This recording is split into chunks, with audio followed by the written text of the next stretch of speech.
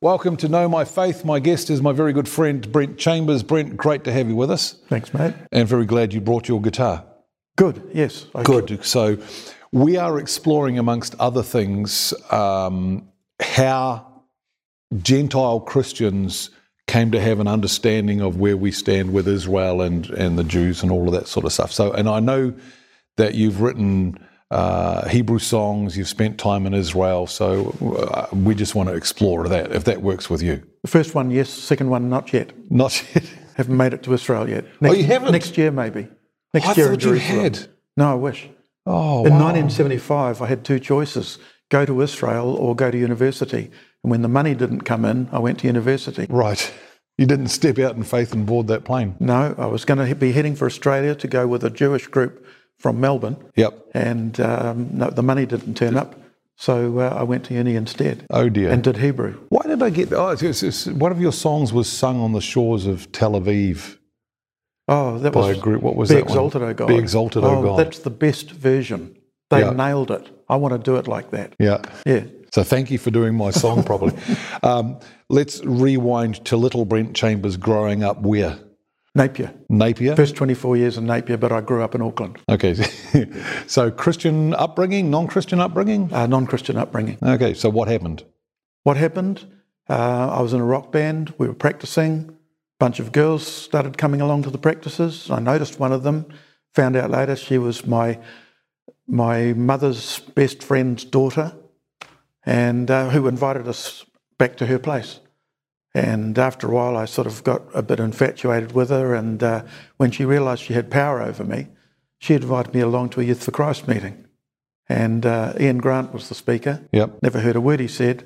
Sitting next to the prettiest girl in the room, and I'm in my happy place. Could have been a séance. And but at the end of it all, he just said, anybody here tonight who wants to know Jesus for real, look up. And without permission, my head just went straight up, and I couldn't get it down again fast enough. And yep, see you. Yeah, I see you. And next thing you know, my legs knew what to do, and I turned to the girl and I said, I've got to go. And I'm out the front. Yeah, and you weren't taking notice of the message at all? I haven't got a clue what he said.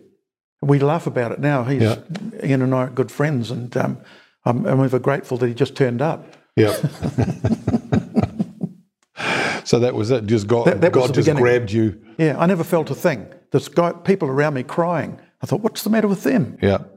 And then I took an immediate dislike to the guy who was trying to counsel me. So there's a noise in my corner. Yeah. And then this guy who looked like Father Christmas without whiskers started heading towards us, and I thought, oh, trouble, big trouble.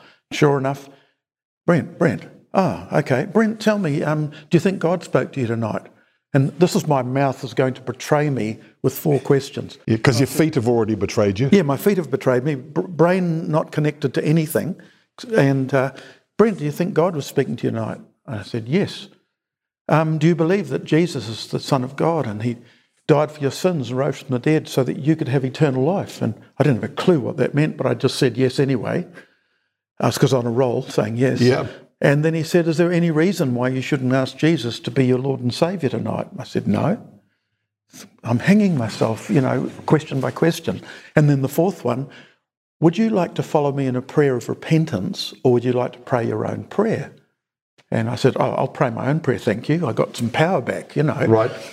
And I heard myself apologise to God for the life I'd been leading and thanking him for Jesus and stuff. And my friends were still waiting for me outside an hour after I'd gone in there. Something inside Brent must have been listening. Oh, my spirit would have been saying, help, for years. Did you have when you were growing up, did you have any understanding of Christianity? Because, when I ask people today, and I do it all the time, if I travel over to Hamilton 2 days a week where we do most of these podcasts, and I'm really looking forward to hitchhikers on the way back. Right. And I say, look, what do you understand about Christianity? What do Christians believe? And they go, well, you've got God and Jesus. And I'm going, okay, what about Easter and the cross? They Christmas. Go, oh yeah, Jesus died. And that's their whole understanding of Christianity. So for you before this, did you have any understanding of Christianity? When I was in the primers at primary school, I didn't know that somebody opened an account in my name, an Eternal Life account. Right. And they started putting things in it.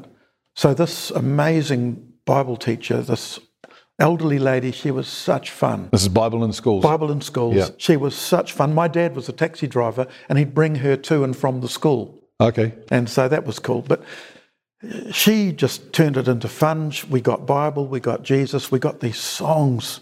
I hated those songs. I couldn't get them out of my head. I'd be going around my grandmother's third of an acre property singing these songs about Jesus loves the little children and I've got a loving Saviour, Jesus, and stuff like that. And I couldn't get rid of them.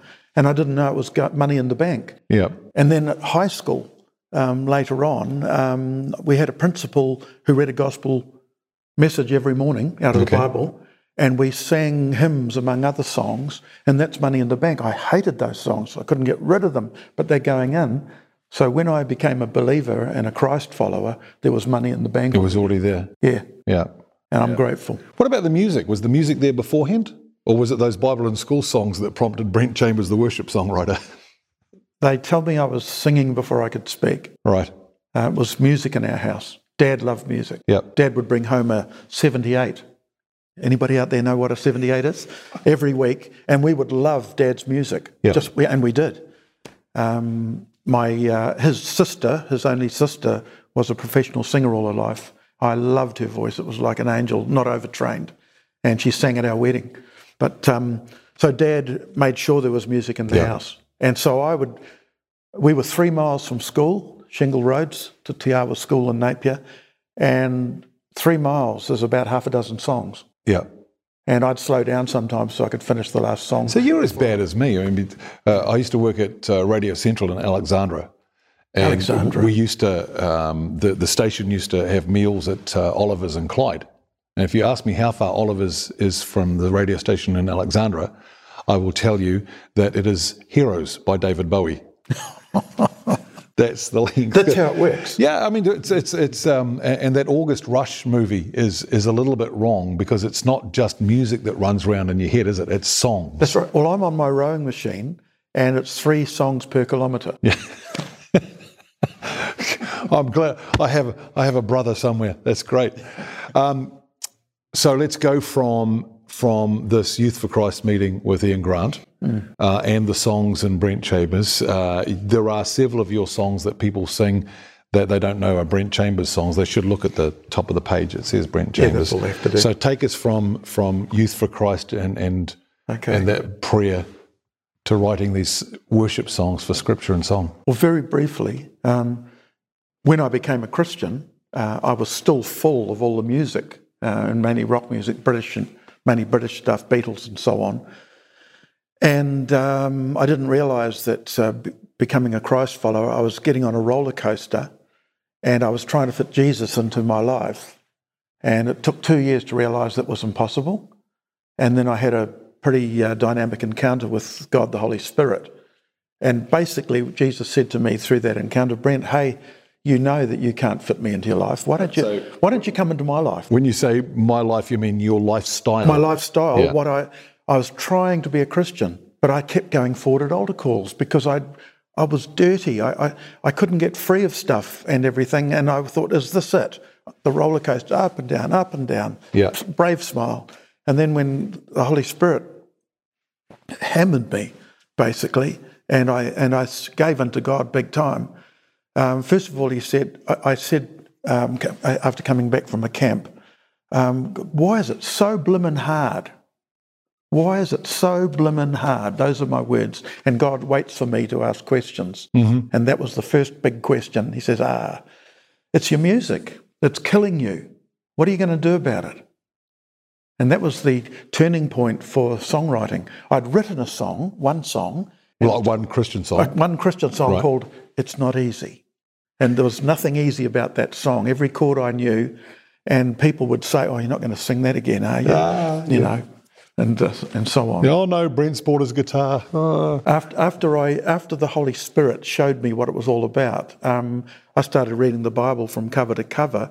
And, of course, I spent a long time in the Psalms because suddenly I'm in my happy place. But I wrote songs from Genesis 1 right on through. All the way through. You didn't have to give up your music?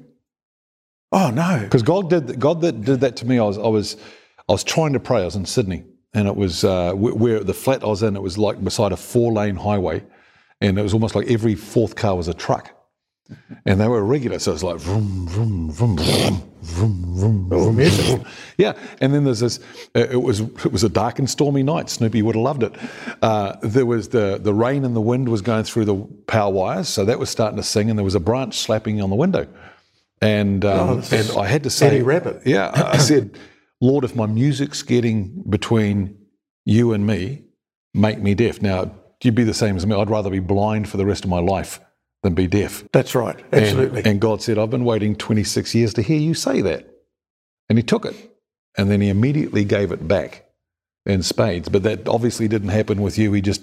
What happened to me was coming back from that camp and asking the question, and God saying, it's your music, it's killing you. What are you going to do about it?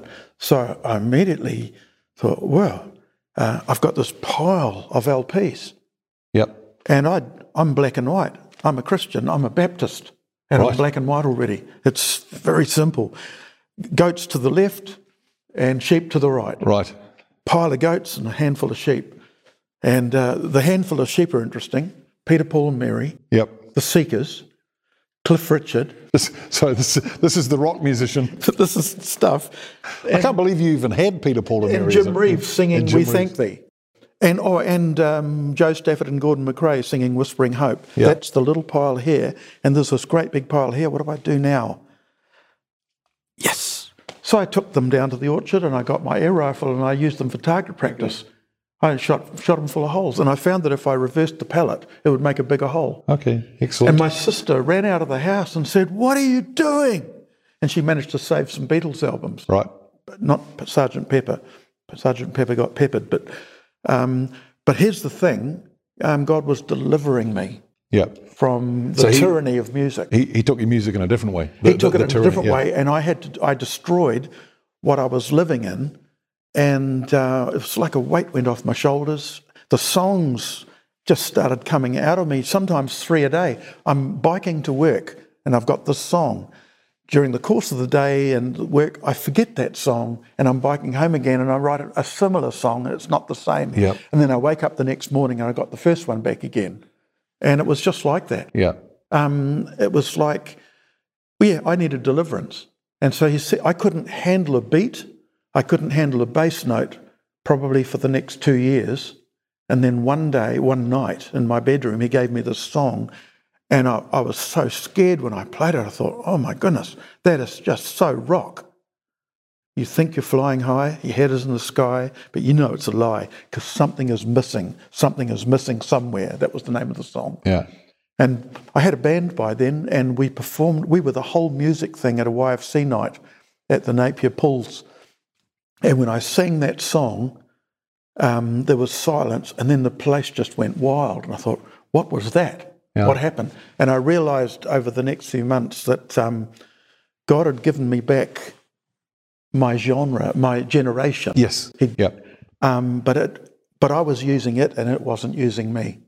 And that's the difference. Yeah. That's what I say to Christians out there who want to make a career of rock music. You need to make sure that you're using the music and it's not using you. Because if it's using you, you're not ministering to anyone. And that's the same with it's not just with music, but with anything. With anything. You've got to be, the Lord's got to be in charge of it The through Lord- you. And when he gives it back, it's holy. Yeah.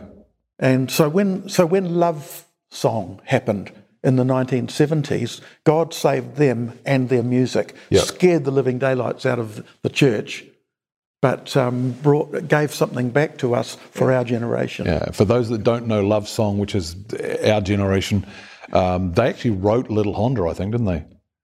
Probably. Back before, I think they were the Hondells before that they wasn't came. the Beach. That Love wasn't Song. the Beach Boys. No. They borrowed it. Yeah. So this is. See, we found that with so many Christian musicians, and I think to me, sadly, Richie Fiore is probably one of the worst examples of it, because you take what he did as a secular musician and then you look at what he did as a Christian musician, and it's completely different. Well, we had to do a quantum leap backwards into the 1940s when we became Christians in the 1960s. Yeah. And I just thought the music was so wet. The night I got saved, I had my best critical spirit on, and I just criticised the music all night. It was they'd taken these well-known songs and put Christian words to them, and the original words were much better. You know. And we did that with Youth for Christ, with Campus Life. We did that for what? Right through to probably the 80s. And that's why I never heard a thing that Ian Grant said, because I had my best Crit of the Spirit on. Yeah. There you go. I'm not listening to this. So, all right. So you've sung this song, written this song. You're doing this at this Youth for Christ event in Napier. Yes. And then all of a sudden you're with Dave and Dale Garrett. Now, 1972, I'm in Auckland at Bible College. Yeah. There's a band waiting for me to join them. My best friend Eric had this band. And I remember the first time we met on the beach at Wenderholm. We performed the first song. I wrote a song called Full Immersion Ocean Water Baptism by the Sea. One. Yeah, we did a simple thing from Psalm 63 or 60 something that says, "Lead me to the rock that is higher than I." And we did. It was sort of a country sort of feel. Harmonies were outstanding. That was our first song. And then I started writing for this group of people with their voices that came together. We did a whole musical that was performed at the end of the year, and I co-wrote 13 songs for that, including an instrumental. And so just strength to strength, if you like. But in the course of my third year at Bible College, I was introduced to David and Dale Garrett. David rang me at college one day and said, a friend of yours mentioned your name, and we're doing an album, and we wondered if you'd like to help out in the backing vocals. Well, I did one of the songs as well. And that was my introduction to David and Dale, who proceeded to love on me. As they did. As they did. And David wasn't particularly impressed with the songs I was writing because it was basically Jesus and me stuff. But after I started breathing their air and what worship to them was all about, I started writing songs that other people could join in on. It was us to God, and so that's a whole different conversation when we talk about modern songs. But I'm really glad that, particularly out of England, a lot of the church songs that are coming out now are focused at the Lord as opposed to focused at me. Yeah, well, you've got the likes of Delirious and stuff doing those sort of songs, and they're just massive songs. There's depth, there's power in them. The scripture and song stuff was wonderful because they were all portable. You heard the song, you took it home with you. Yeah. And they were basically fairly simple, so either straight scripture or scripture-based. But since then, songs have become more complex. But if they're good enough, if there's a happy marriage between the words and music and they stay on point, you can take those home too. Yeah. Or you want to hear them again and again and again. I always used to say with those scripture and songs in those days of the 70s, if you couldn't sit around the campfire and sing it, don't bring it. Yeah, pretty much. Pretty much. Yeah. And you stayed up all night singing the song sheet. Yes, yeah. So you're now fully immersed into, call it the praise and worship world, into the Christian world. I know you spent some time with YWAM. When was it? But I know now that you have this better understanding of our place as Gentiles with Israel, with the Jewish people, because that's a lot of what we're about here at Know My Faith, is trying to understand that. So when did that start to That started also in 1972 was a watershed year for Brent Chambers. He's on leave without pay from state advances. Right. Became the Housing Corporation.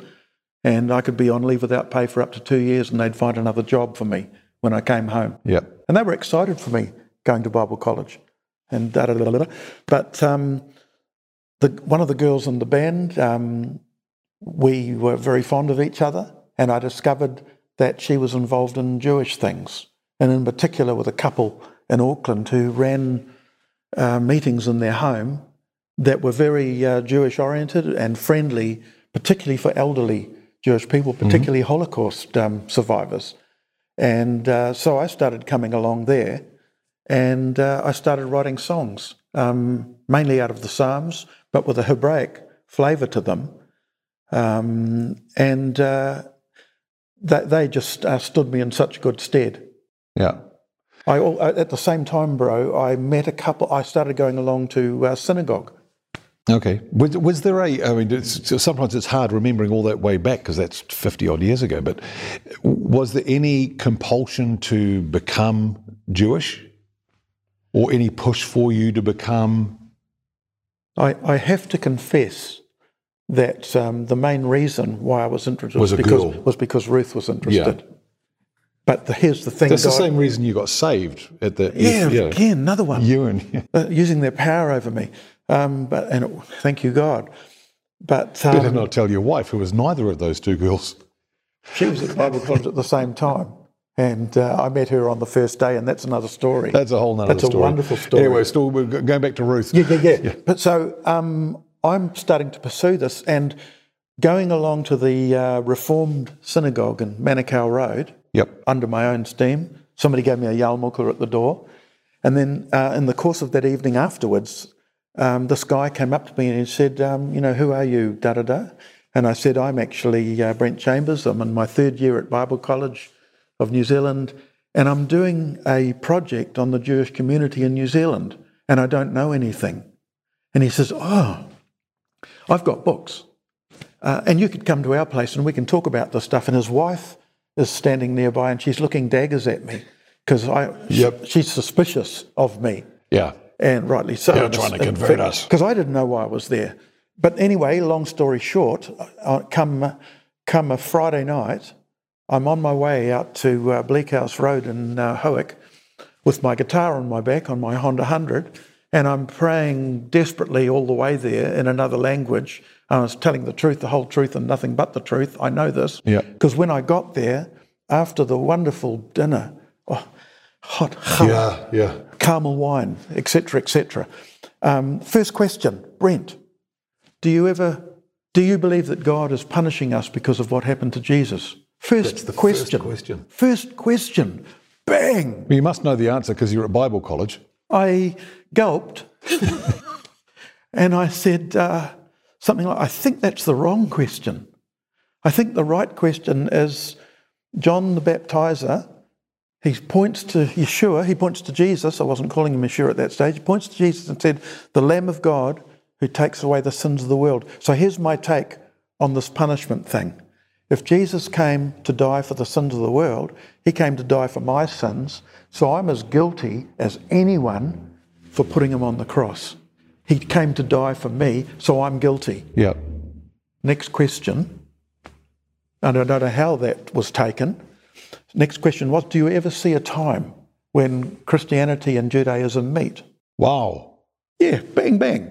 And I just thought, that's easy. Yep. Happened already. Jesus wasn't a Christian. He was Jewish. He was totally Jewish. And he was just totally Jewish. And then after that, I got out my guitar and I started sharing the Hebrew songs with them, and Ruth just started to cry. The ones that you'd written? The ones I'd written. I just started playing them and Ruth just started crying. John and Ruth. This couple. And next day, I ended up staying the night. And next morning, instead of going to church, we spent the morning taping these songs. Okay. And they basically led themselves to the Lord through the music. Yeah. Led themselves to their Messiah. They led themselves to one that they were going to become very familiar with very soon. Yeah. So they didn't become Christians. Not in that sense, no. I remember Ruth saying, since we invited Yeshua, since we became followers of Yeshua, we're more Jewish than ever. That was her statement. We are more Jewish than ever. Yeah. And her dad, his dad, John's dad, was the president of the Dunedin Synagogue. Okay. But his wife was holding meetings in her home, praying for Israel and praying for Jewish people. And when John and Ruth went down there just before going on Aliyah to Israel, 1974, and they spilled the beans that they were following Yeshua, and Mum just said, "Oh, darling, I've loved him for years." How did Dad feel about that? Here's another little thing. One Saturday night I'm around there and John says, when we were living in Dunedin, we lived next to a couple and they gave us an amplified Old Testament. I'll go and get it for you. And he goes and gets it for me and I open it up and on the flyleaf, all our love, David and Dale. And I said, I've just come from their house. They are my best friends. Yeah. It was a wonderful That's moment. God's little sense of humour. And the following Saturday night, we're all having dinner together. Do you? How important? I mean, most. If I put you in your Christian genre, I'll call you a songwriter, praise and worship songwriter. Can I do that? Among others, yeah. Yeah. Okay. Love songs, funny songs, ridiculous songs. Where does the Jewish side fit in with that, or does it? The understanding of that. I fell in love with the Jewish Jesus. And if I had a picture of him in my mind, he's got a good tan, he's got brown eyes, he's got brown hair, laughs a lot. Yep. Man of Sorrows is the cross bit. The rest of it, he's having fun with the kids. Have you watched The Chosen? I've watched bits of it, but I need to sit down for a few hours. It's very good. And let it all go, because what I have seen, I've just thought, at last, a Jewish Jesus. Yeah, it does the same. It is a Jewish Jesus, and he does laugh. Yeah, he's not a pasty-faced and Brit. he's a man of sorrows. You know, or Johnny Cash did the Gospel Road back 1974. That's right. And what he did was wonderful, except that the Jesus that he chose was very unfortunate. Looked like a surfer out of California with a sunburnt face and blonde hair. Yeah. You know, that was unfortunate. So you don't really, again, terminology is difficult, but we're trying to understand this for ourselves as well. So you don't really know Jesus as much as you know Yeshua. Would that be right? Yes. Yeshua. I used to do mental gymnastics every time we took communion, because I've got to turn those little bits of bread, not unleavened, and the grape juice into a feast where there's 4 cups of wine with names on them, and they all meant something, and a serious meal coming down. The Last Supper was a serious supper. Yeah. And I was for about 3 years, I think I did gymnastics and said, Lord, help, you know, this is not it, but the main thing is it's about you. I'm remembering you. I got through by that. But as for the rest of it, suddenly my Christianity is becoming seriously enriched, because Christianity is Jewish. Yeah. End of story. Yeah. How easy is it to tell people that? You learn ways. I wore a Star of David for over 20 years. Okay. And it would flush out anybody that was Jewish, and it would also flush out those who had weird ideas about stuff. So the weird ones, Christians, would tell me why I shouldn't be wearing it, and the Jewish ones would always ask me, why are you wearing it? Yeah. And that was the whole point. I got to explain. It was God gives me the one-liners. I love his one-liners. He speaks to me in one-liners when he wants to seriously change my direction or give me understanding. And this particular one is, everything that I love in this life is Jewish. My Bible is Jewish. My Messiah is Jewish. And by the way, I'm as Jewish as Abraham. Yeah, that's good. And they got good. to think about that.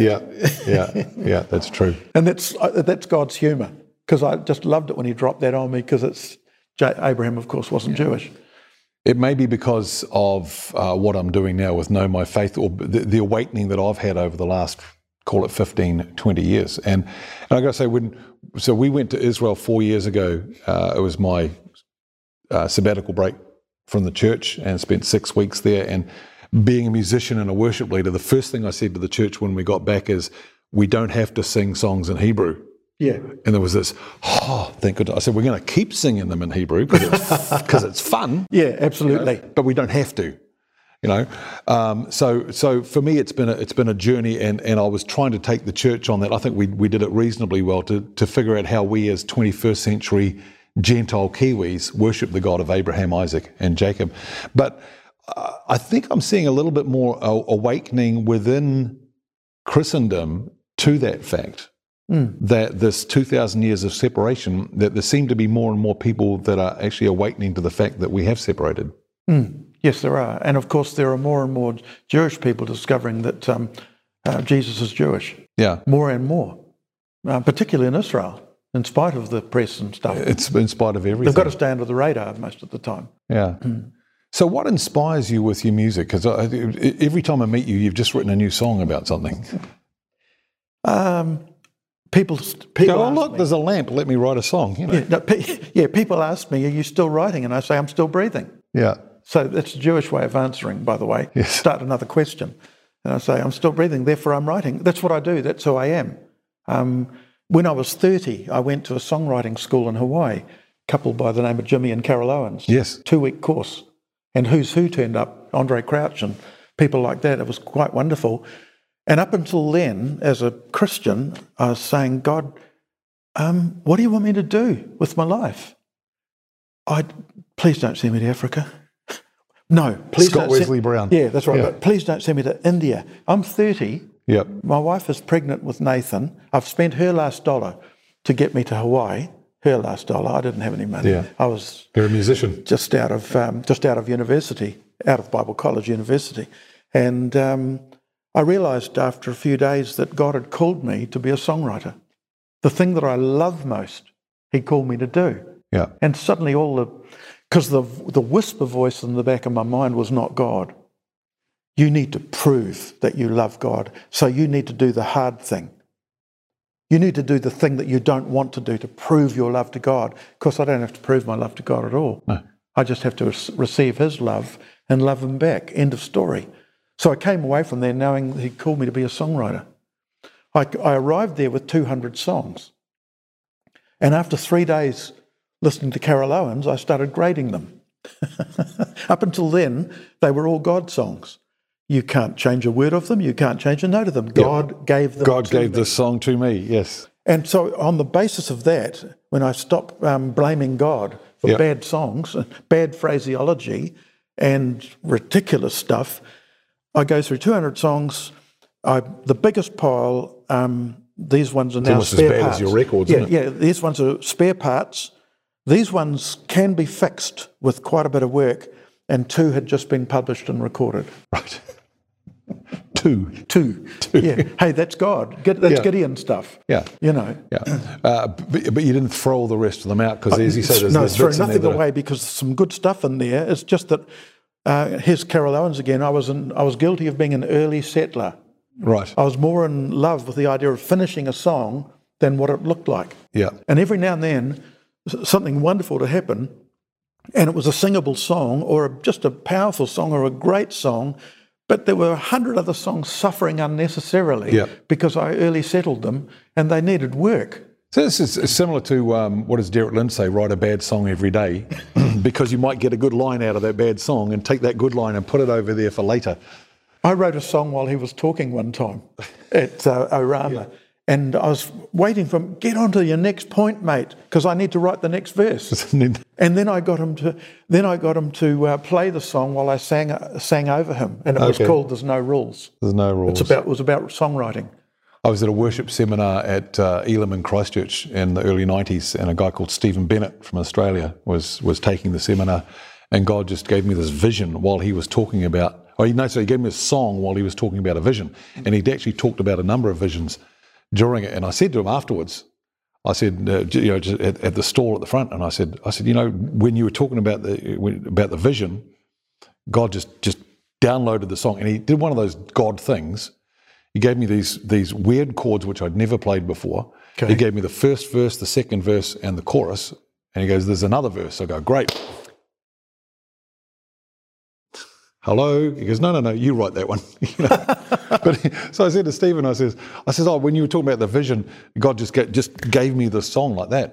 And he goes, "Which vision?" And his wife goes, "You know the vision. Everybody gets songs when you talk about that one." Okay. So it's good the way he does it. So you're a songwriter, not necessarily a worship leader, because I know you're a worship leader. I love leading worship. I love David and Dale's philosophy is simple: lead the people to the Lord so that He can take care of them. Yeah. That's their philosophy behind worship. Not about them, not about their stage persona or any of that stuff. It's let the people come to me. I want to bless them. Yeah. And that's still their thing now, and that's been my thing for the longest time. I've got a another one line disclaimer when I go to a new place or a new church or a new bunch of people who don't know me, and I say, a long time ago, the Lord told me that when I'm with a group of new people, that I'm to worship Him, that I'm to concentrate on Him, and He would take care of the people. So, beloved, I'm just letting you know right now, I'm going to worship him and he's going to take care of you. But I'd love you to come with me. Yeah.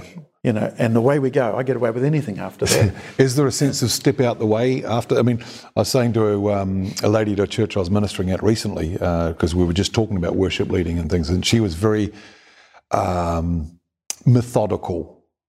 Got to make sure that this song follows that song musically and lyrically and all of these things, which I never do. I don't know if that's a good thing, but I said, my favourite times in worship leading is when I just sing the first 2 words.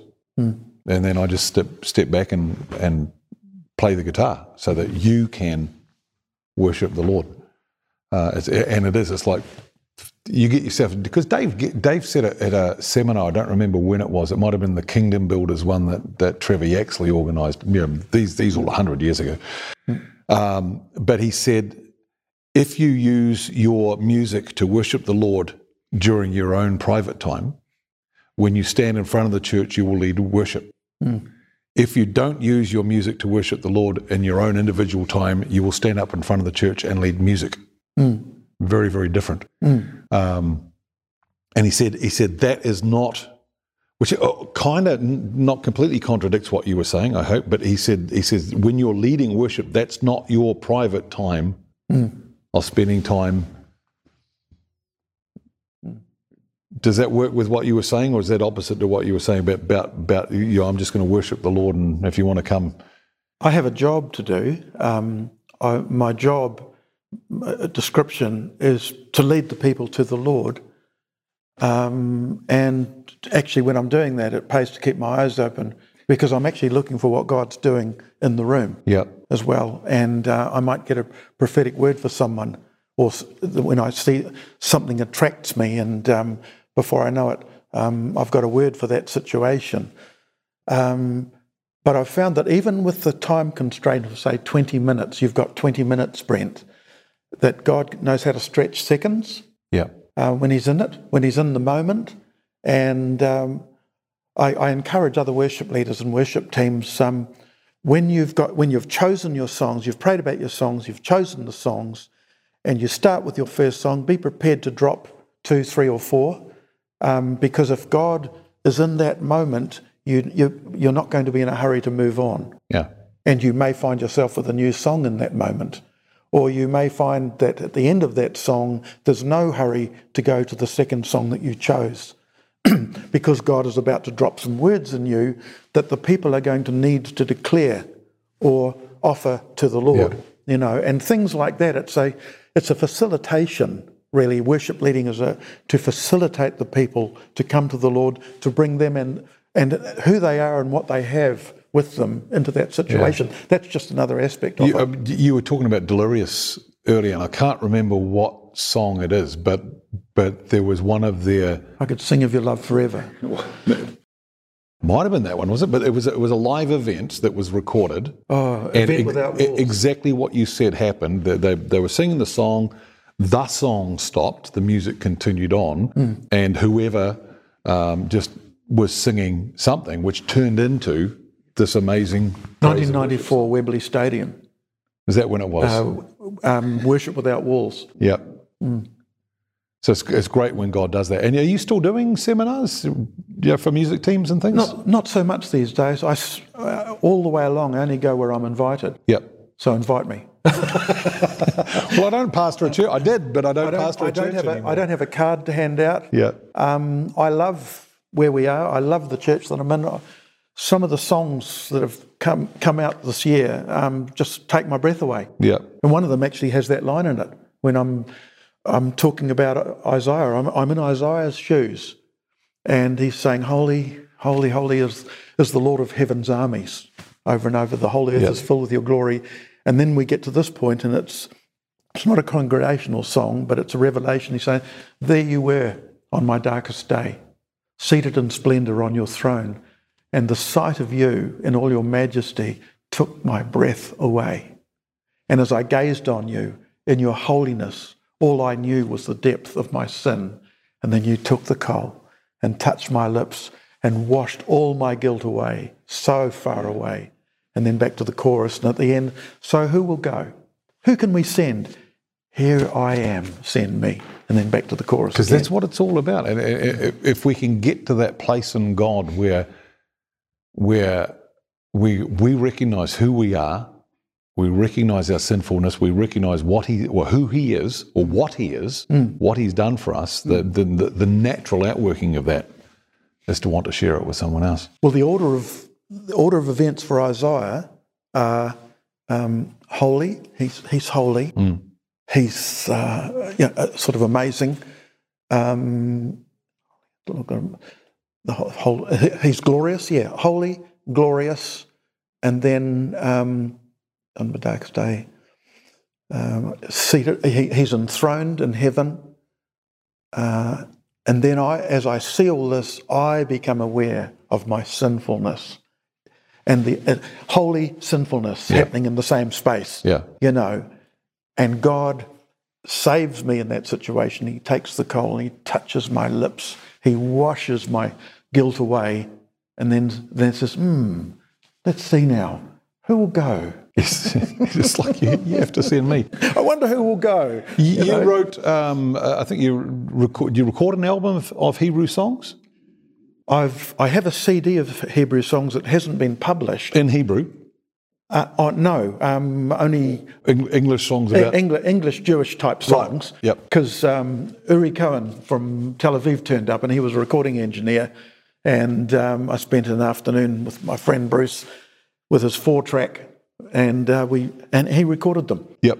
And then another mate of mine in his recording studio enhanced them about 3 or 4 years ago and gave it back to me on a CD. Nice. Took it off a tape and gave it back to me on a CD, and it was better than what we did. As they do. Yes, that's what sound engineers do. Yeah, so there's 8 songs on there, but there's 1 or 2 other songs that should be on there that I've written since. Okay. You're going to sing a song for us? Yeah, I reckon. What one? Who's jumping up and down? I don't know. You've got several here. Yeah, I have. I'll just sing the one that's on the top because it's so simple. I'm not going to sing the verses. I'll just sing the chorus because this is about God and Israel. It's also about me and Israel. Do you know, I was speaking at a pastors' conference in South India. They inveigled me down there. I was drip-fed information, thought I was going to be teaching on stuff, and it turned out that I was the guest speaker at a pastors' conference. Right. 200 pastors, which having cell phones, by the end of the conference, there were 300 pastors there. Others came. And I shared my last message. The heavens opened, it absolutely bucketed down. The people had to move into the middle of the buildings. And the bishop turned to me and he said, "Brent, it never rains. God is with us."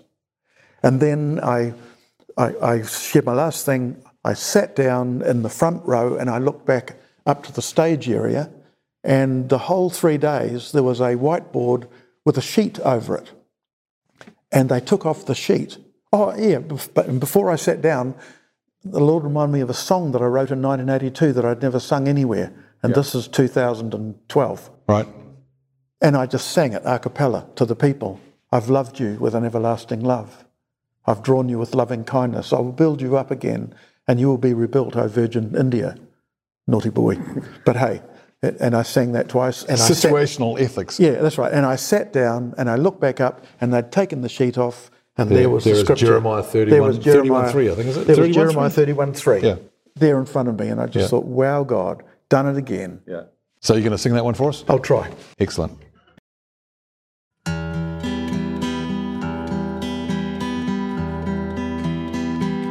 I have loved you with an everlasting love. I have drawn you with loving kindness. I will build you up again, and you will be rebuilt. Oh, Virgin Israel. Oh, Virgin Israel. I have loved you with an everlasting love. I have drawn you with loving kindness. I will build you up again, and you will be rebuilt. Oh, Virgin Israel. Oh, Virgin Israel. Oh, Virgin Israel.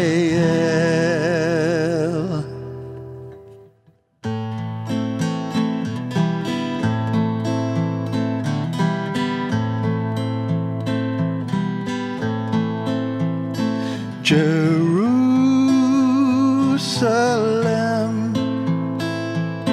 I can never forget you. I have written your name on the palm of my hand. Jerusalem, Jerusalem,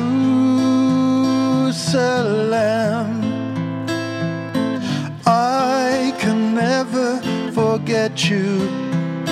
I have written your name on the palm of my hand. Jerusalem, I have written your name on the palm of my hand. Jerusalem, Jerusalem, Jerusalem.